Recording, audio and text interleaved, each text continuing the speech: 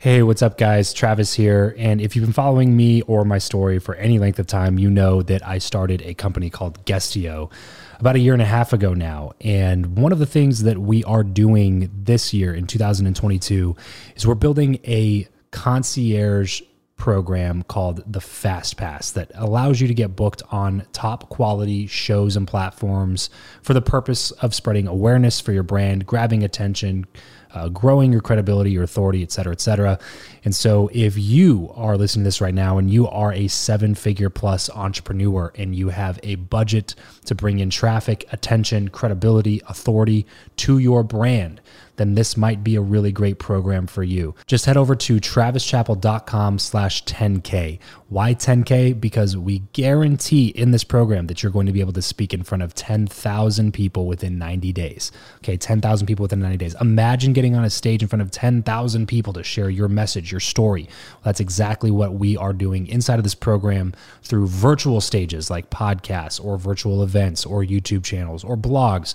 You name it, we are working with it, and we are trying to get you booked on those platforms. So travischappell.com/10X. There's a quick application there, and then right at the end of that application, it'll prompt you to set up a phone call where you will jump on a call with me, and we'll talk through whether or not you're a great fit for this program.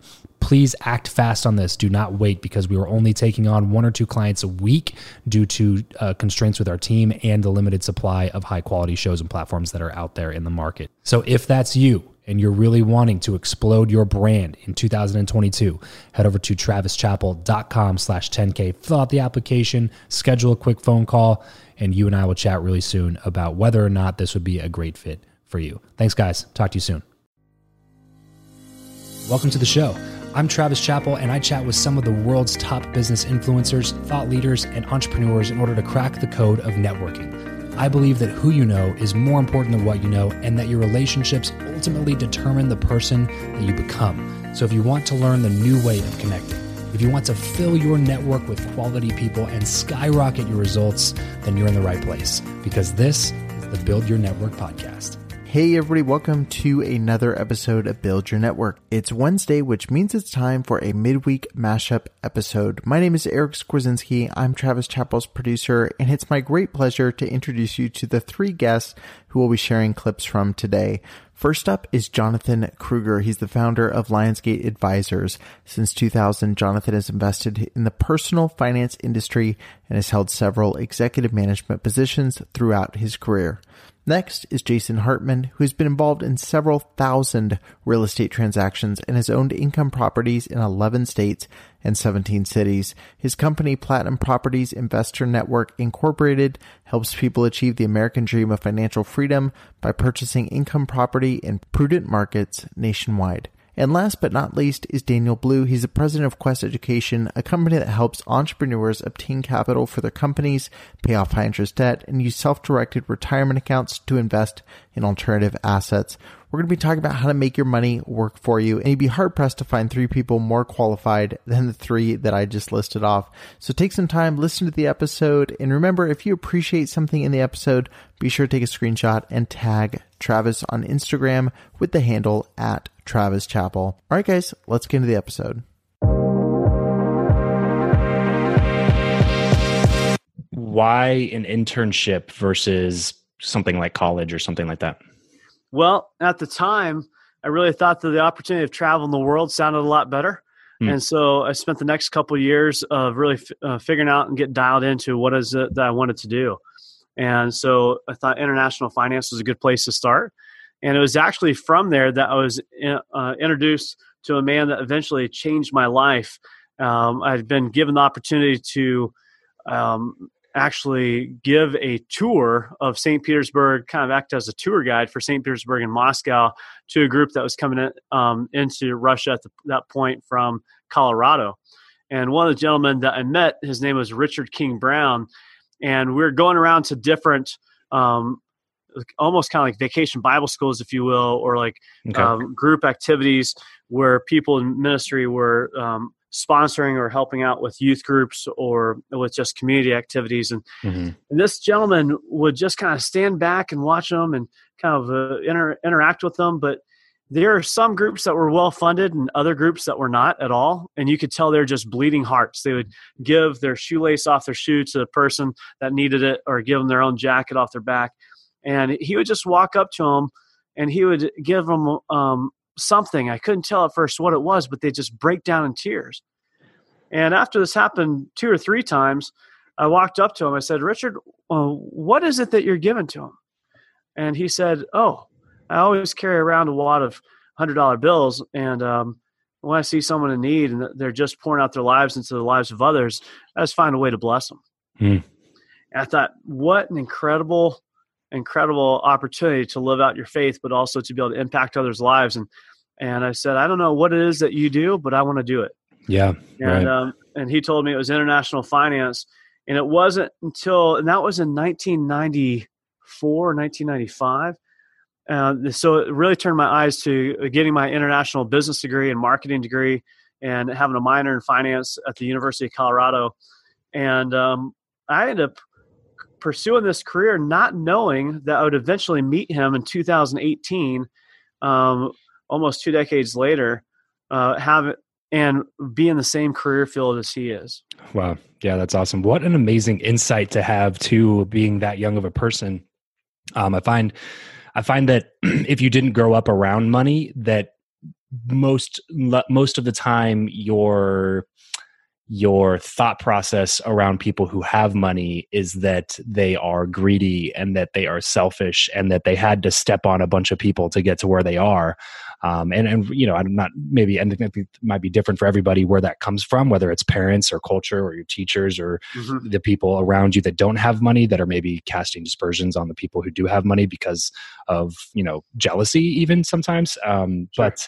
But for you to be able to have that kind of an experience at being that young of an age where you were still kind of considering what to do with the rest of your life had to be, you know, just something that was just an incredible thing for you. Cause I never really had anything like that. You know, when I was growing up, all the exposure that I ever had into it was like, oh, that person's a jerk because they have money, you know.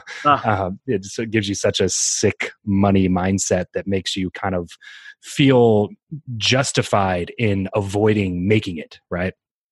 Well, and Travis, as you say that, I'm taken back to when I was at that stage in my life. We had the opportunity of raising support to be in Russia. And so from getting to know people and telling them about the story of where we're going, we did it really as a family. And so we ran across a lot of different people, telling them our story about what we felt God had led us to, and I really felt called to be able to go into, going over to St. Petersburg, Russia. And at that time, I was really impacted. All those that were wealthy had really been good stewards, or all those that could give had really been good stewards of their finances, and they weren't enslaved to debt.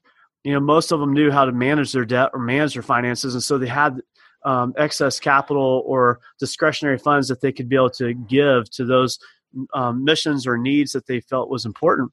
Yeah. And it was at that age that I realized most of the most giving people that I had interacted with all had some discretionary income, and those that were tied down because of debt were enslaved to it, and they were really limited in life. And so I think that's what has influenced us so much now that I reflect on it, that's one of the major reasons why we run our own business debt free. Yeah. I love that, man. So I'm curious to know why the internship path was the one for you. If it was anything to do with your parents or authority in your life, or if you just from a really young age had your head screwed on the right way and understood that you didn't want to do something that other people were forcing you to do, and you wanted to do something that you actually wanted to do. Can you walk me through that decision-making process? Yeah, that's a great question. You know, it may have been that desire in me to always be able to press on for adventure. You know, I had the opportunity as a junior in high school to either submit an application to the Air Force Academy because I was an Eagle Scout and had senator recommendations and could be able to, most likely with the grades, be able to get an acceptance at the Academy in Colorado Springs. Or like my parents were leaving to go to Russia and have the opportunity to travel in the world, and I chose the latter. And so in doing so, getting over to Russia, really wanting to be able to make the most of it, I studied the Russian language right out of high school for the following 2 years and completed this. I call it an internship because when you're getting paid $2 an hour, I think that's what it gets close to. It doesn't qualify as a job yet. Yeah. That's right. And I really wanted to be able to learn from other people and be able to identify what it was that brought them joy in their own life, and then be able to identify people that were doing it right, that had the freedom and flexibility in their own lives to be able to impact others. And I think my parents modeled it well, and that experience really opened up my eyes to pursuing it even further. How did your parents do it?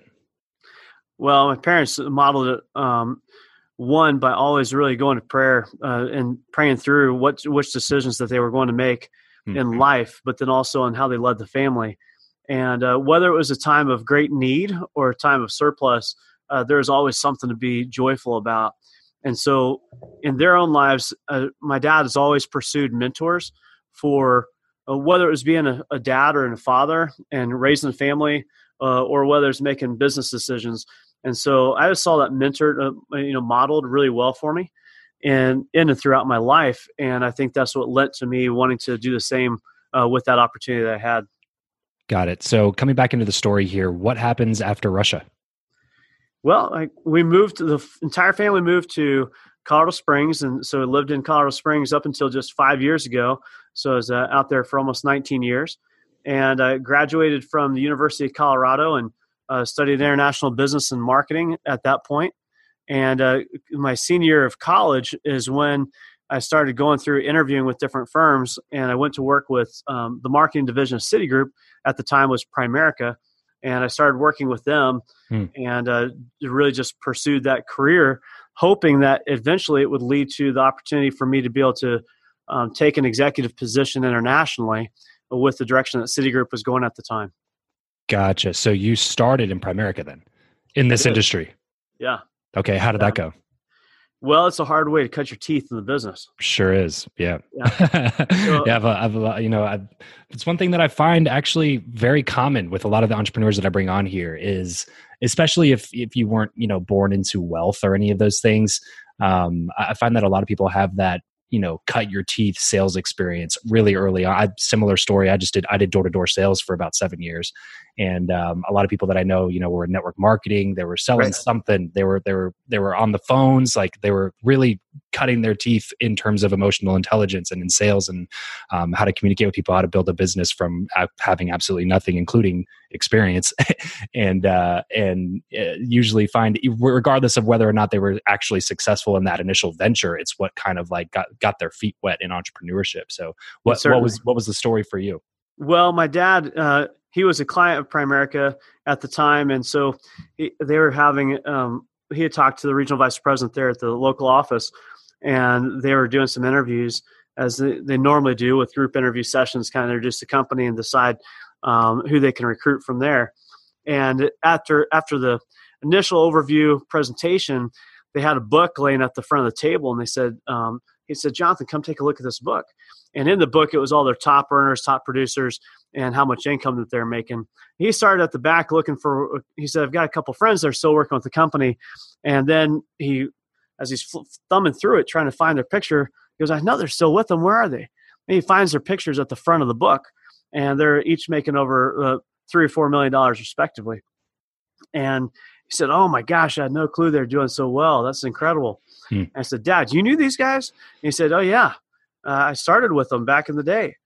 And I said, "Man, if those guys can make it, I know I can make it." And so it really kind of hooked me into getting into this field. One, because I knew I wanted to go into finance, and Citigroup was a strong company. But two, I thought if my dad has friends that have made it in this company or into this field, well, then I could probably learn. And I didn't have any clue about what was in front of me, but I just dove right in. Yeah, right. And it turned out to work out for you? Well, for the first 9 years, and then I decided I realized. So you stayed at Primerica for 9 years. I was in it, yeah. So wow. I became a regional vice president with them, and we set a number of records. That's no small task. It was a wonderful time. It would be better if it had been a true network marketing company, though. I'd probably be still paid on all the residuals from the mortgages that we sold. Yeah. But the essence of it was the same. They had incredible leadership. They had a great environment and really developed and cultivated a culture and a passion for a crusade. And at that time in my life, I needed the leadership development, and I needed to be able to be inspired. And they really cast a vision that allowed for me to buy into. And it wasn't until 2008, 2009 that I realized that I had really set my ladder up on the wrong corporate system. Yeah, climb the wrong mountain. Yeah, and I thought I'd set it up correctly, understanding sure, of course, the way they taught it. But once I understood that, broker dealers are really set up for primarily offering products and solutions that are in the best interest of the company and not of the individuals, that's where I realized I need to break away and do something different. And so in 2009, I did, and then I had a 2-year non-compete. So it wasn't until 2012 or 2013 that I actually came back into the industry after working for a couple of firms there in Colorado. Got it. So you continued in the industry just with a different company. That's right. Okay. So then where on all of this does Lionsgate come in? Well, it was from the next company I went to work with, which was in back in this field in 2012, that a company in Colorado Springs, the Oldco, and that we'd worked with, that they had asked if I would move out to St. Louis to partner with my now business partner, Jason Ingram. And my wife and I packed up our belongings and moved out here to open up our firm. And at the time, we're under their flag. And so it wasn't until about a year and a half ago that we realized that, great people, great team, but we just needed to go 2 different directions for our visions. And so we launched out. We're truly independent, even though we had always had our own firm, and we'd just been more or less a franchisee under their system that we helped them build and develop. We really branched out and did this completely independently just a year and a half ago. And so Jason and I, at that point, decided to buy into becoming Lion Street owners. And Lion Street is actually our ownership firm. There's 180 owners of the Lion Street platform. It's more of a BGA hybrid, if you will, that allows for advisors to be able to be partners in a larger organization and truly have ownership in it. And so we have ownership in the firm that we've developed currently, as well as in a larger organization that supports us. When you look at different assets in which you can invest, stocks, bonds, mutual funds, precious metals, businesses, which are stocks essentially, cryptocurrencies, income property. I mean, there's a whole world of things in which to invest, right? Mm-hmm. The reason I love income property more than anything else is because, Travis, it is a multi-dimensional asset class. Hmm. So you don't earn return from just one or two things. Example, stocks, okay? Non-dividend paying stock or precious metals or vacant land, which, by the way, is not income property because it doesn't produce income. The whole strategy is buy low, sell high. Mm-hmm. That's it. That's the whole strategy, okay? The second thing that would be a little better is a dividend paying stock or something that produces some income. So that would be buy low, sell high, get dividends in between the two, right? But income property is multidimensional. It's buy low, sell high, get cash flow, get tax benefits, get leverage, and get another really unique thing, and I've coined this little trademark term I call inflation-induced debt destruction, which is really the hidden wealth creator of income property. And it is absolutely super powerful. I can dive into that if you want, but you're managing the time, so I'll let you decide. Yeah. Before we go into something like that, tell me a little bit more about. You said you're talking about buy low, sell high. So, is there a bad time to buy real estate? I know a lot of people right now are in the boat of, we're nearing the top of the market. It's got to be correcting at some point soon. Do I buy now? Do I wait? What do I do in the meantime? Right. Great question. Okay. So first thing to understand is let's not call it real estate because it's not really real estate. The only type of real estate I want to talk about is income producing property. So income property, okay? Because, buying your own home or buying an expensive property and thinking you're an investor when you're really a speculator or a gambler is not what I would recommend or teach anybody to do or help anybody to do. Okay? So that's the first thing. Then let's understand that when you talk about income property or real estate in general, there are 3 types of real estate markets and only 3 around the entire planet. All of the world can be categorized into one of these 3 types: linear markets, cyclical markets, and hybrid markets. Linear, cyclical, hybrid, 1, 2, 3. That's it. Okay. So the markets act very differently. And what you said was totally accurate. Look, we're late into the business cycle. The economy's been booming for an awful long time.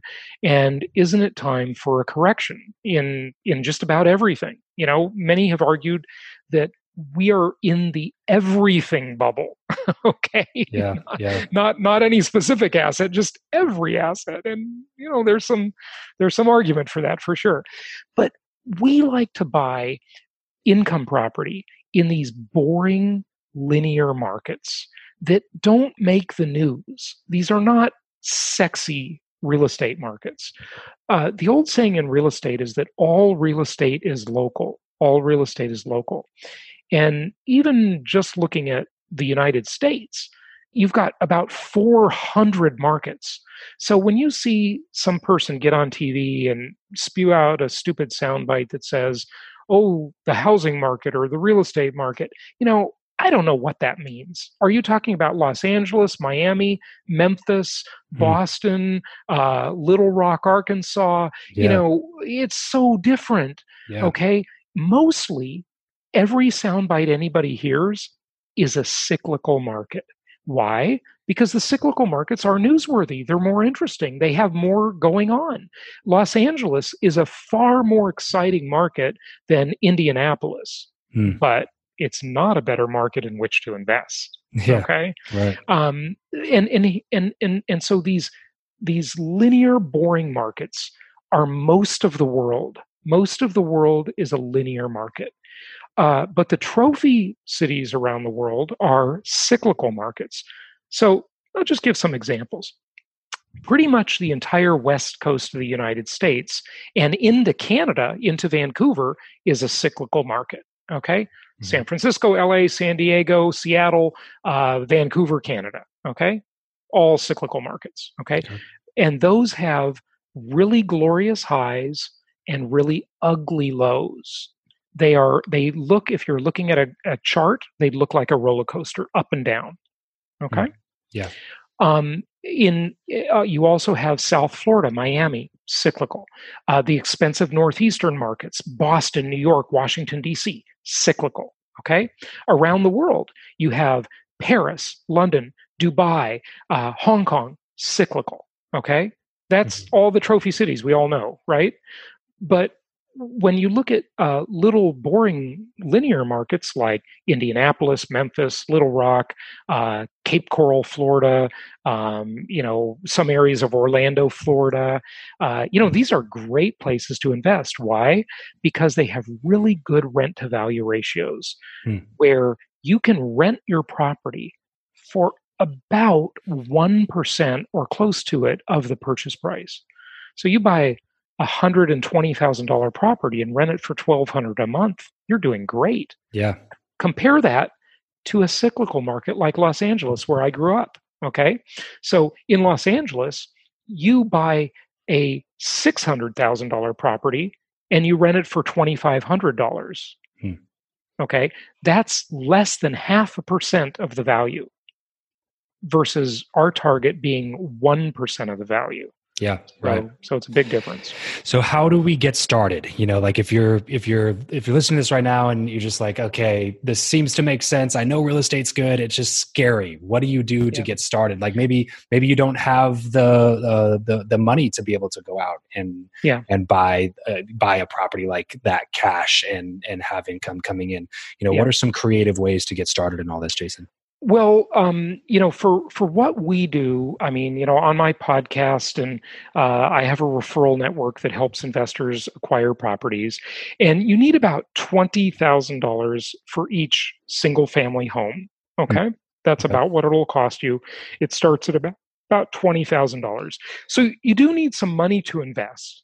But there are certainly lots of gurus out there teaching creative nothing down strategies and things like that. And I just want to say those are possible. You can certainly buy properties with no money down. It is a possibility.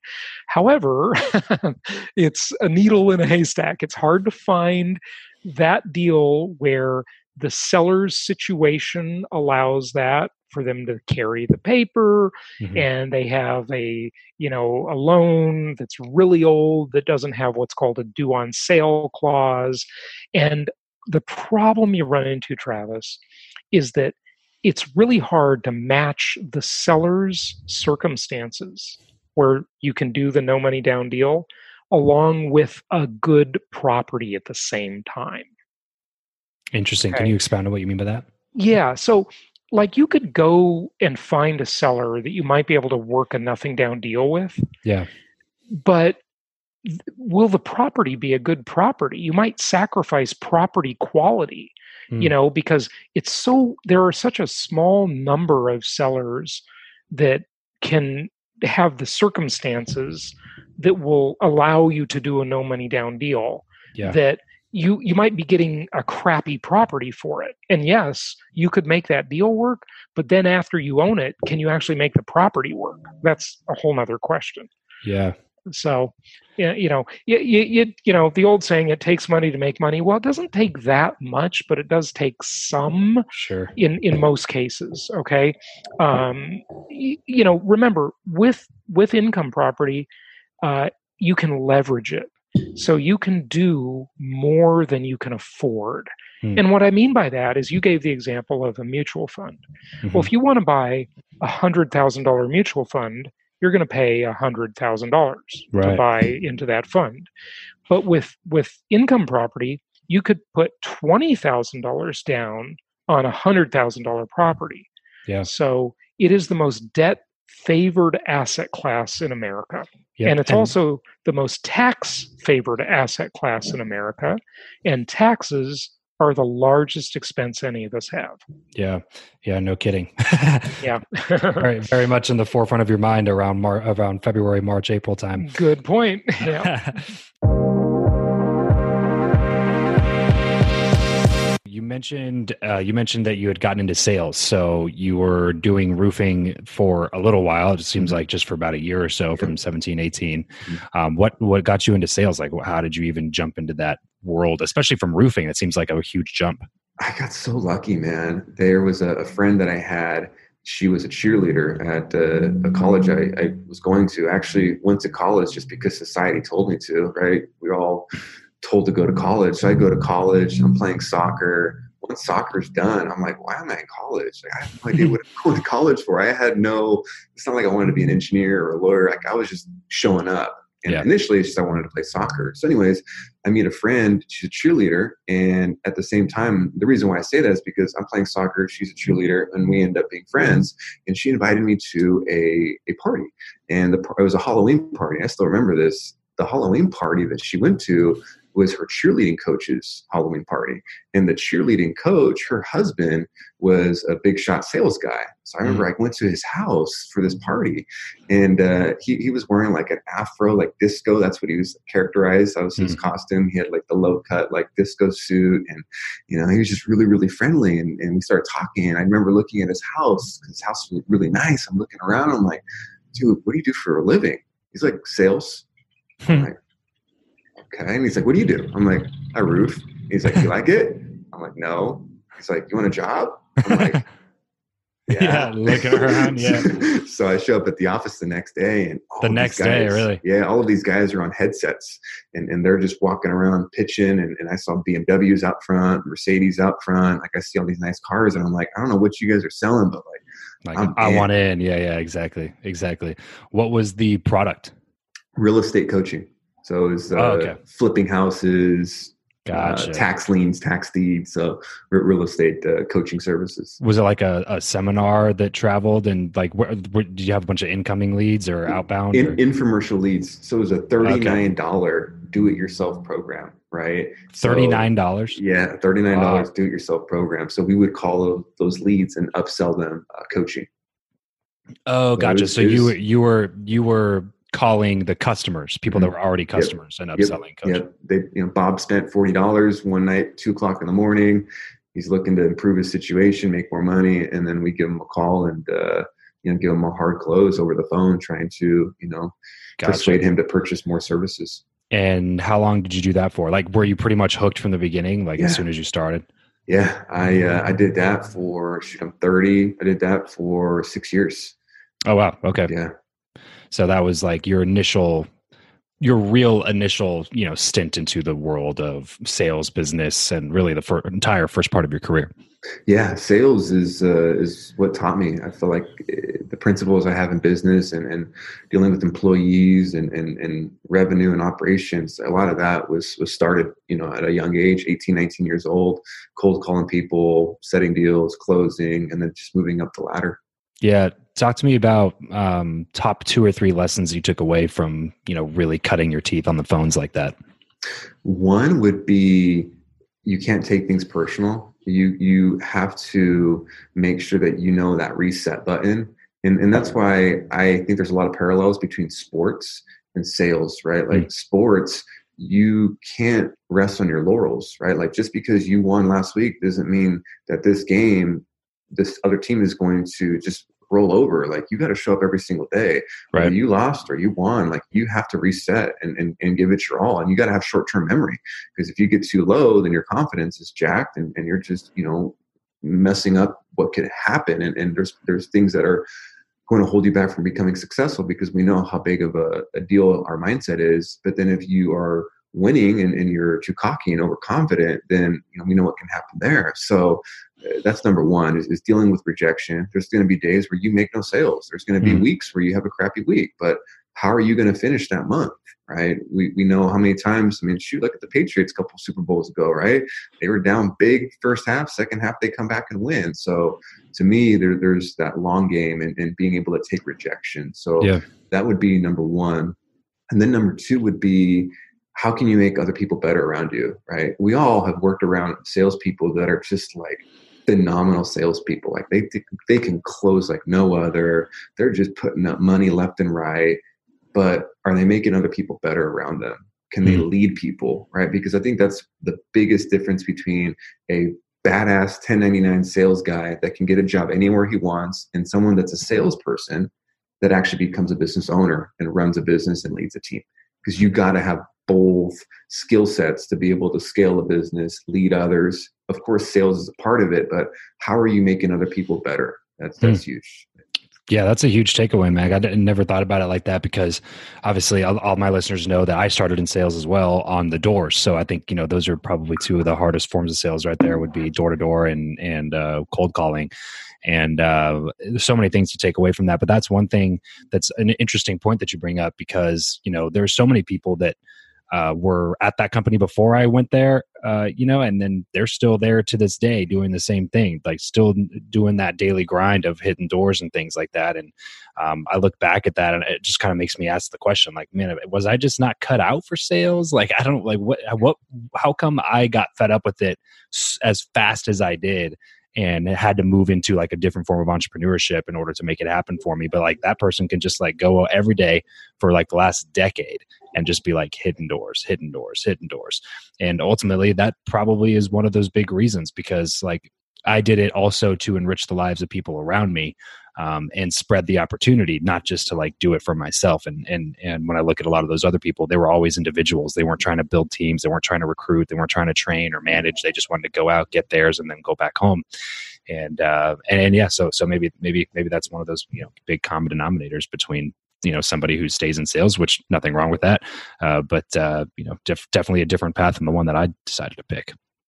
Yeah, I mean, in at the same time, is like, how well can you play with others, right? Are you inspiring the people around you? Are you able to get other people to shine and allow them to shine? Because salespeople notoriously have huge egos, right? We all have egos to a point, but we all know those salespeople that just every deal has to be theirs. It's all their credit. And what you mentioned earlier is important. They're not willing to do the little things that don't show up on the scoreboard, like recruit and train, but actually it does show up on the scoreboard, because if you can have more people around you that are working together to help you get more deals, you're getting them more deals, and it just actually makes your check bigger. But I think a lot of it, and it's more fun. Yeah, for sure. For me, that was the biggest thing, is like, I just like having a good time when I'm working and not just like doing my thing, you know? So I just liked having my friends with me, and I wanted to see my friends be successful too. And I felt like I found a vehicle, and it was bad of me to not share that vehicle with them, you know? But yeah, it's super interesting. So talk to me about the role that sales played when you decided to start your own company. So I think in the stages of sales, right? One, what are you selling and who are you selling it to? And how are you going to generate revenue, right? Like, revenue is like the most important driver in all businesses, right? Yep. It's going to get things started. Sure. But what I see a lot of companies do, and I'm just saying this because of experience, is you wing it, right? You're talented in sales. You're relying upon raw talent to get you results, but it only can get you so far. So because of sales, being able to get on the phone and drive revenue and solve problems and help people, and then being able to lead others, gets us to a point where, okay, I can train other people. I can do this podcast with you right now, and I have a sales team that is driving revenue.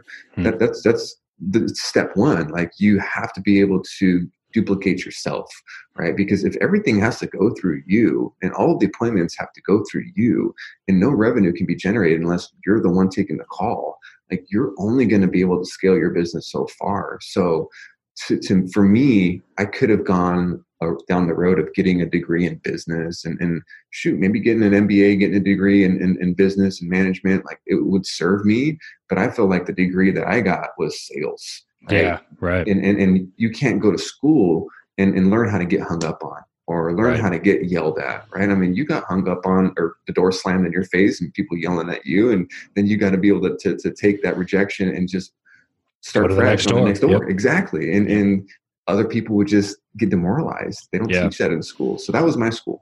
Yeah, for sure. I'm 100% on board with you there. That's that's one of the reasons I tell people that I think I've seen a quicker path to success with the podcast and the online business and coaching and consulting and, some of the done for you services that we do, was just because anytime I wanted to test something out that was new, I didn't have to worry about building a website. I didn't have to worry about marketing it a ton. I didn't have to worry about accounting. I didn't have to worry about profit, or I didn't have to worry about anything business-wise. All I had to do was worry about getting on a few phone calls and selling a few people.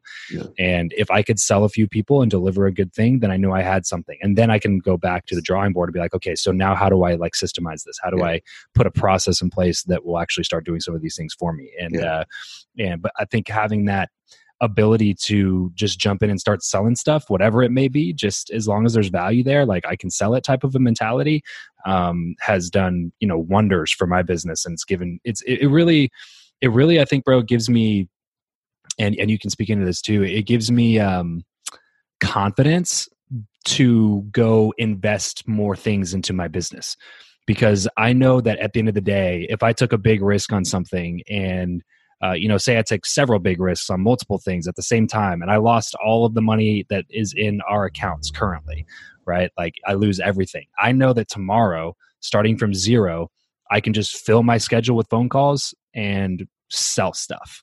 Like, I know that, so it gives me way more confidence to be able to go out and take those bigger risks, because, what's the biggest risk? The biggest risk is like losing some money that I have in my account. Okay, so what? I put it there to begin with. Let me just go do that again.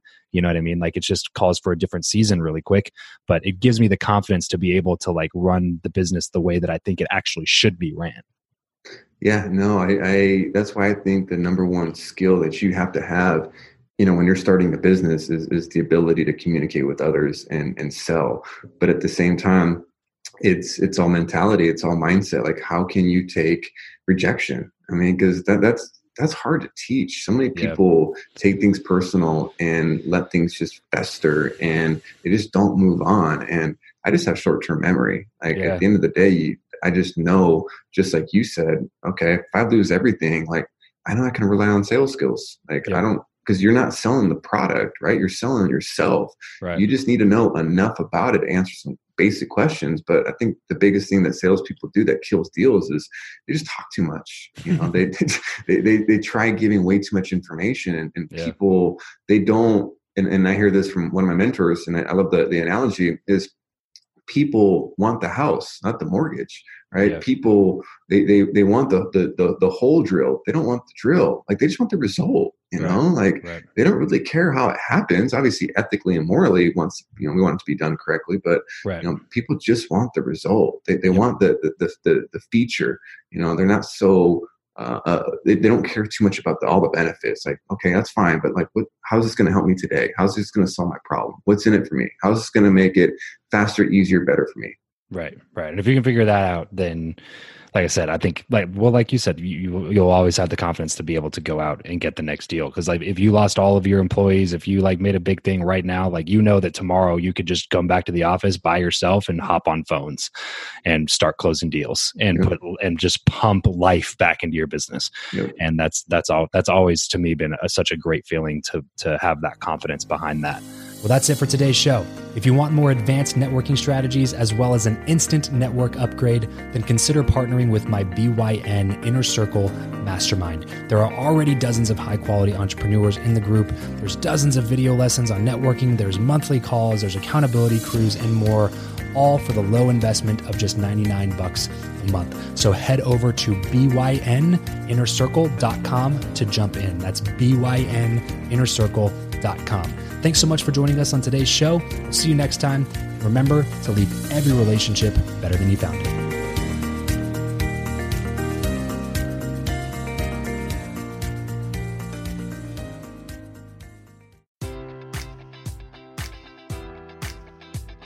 Enjoy all your favorite sports like never before at BetMGM. Sign up using code Buckeye and receive up to $1,500 back in bonus bets if you don't win your first bet. When you register with BetMGM, you'll get instant access to a variety of parlay selection features, live betting options, and the best daily promotions in the business. And with BetMGM at your fingertips, every play and every game matters more than ever. Place your money line, prop, or parlay bets with the king of sportsbooks today. Sign up using code Buckeye and receive up to $1,500 back in bonus bets if you don't win your first bet. BetMGM and GameSense remind you to play responsibly. 21 plus and present in Ohio, subject to eligibility requirements. Rewards are non-withdrawable bonus bets that expire in 7 days. Gambling problem? Call 1-800-GAMBLER in partnership with MGM Northfield Park.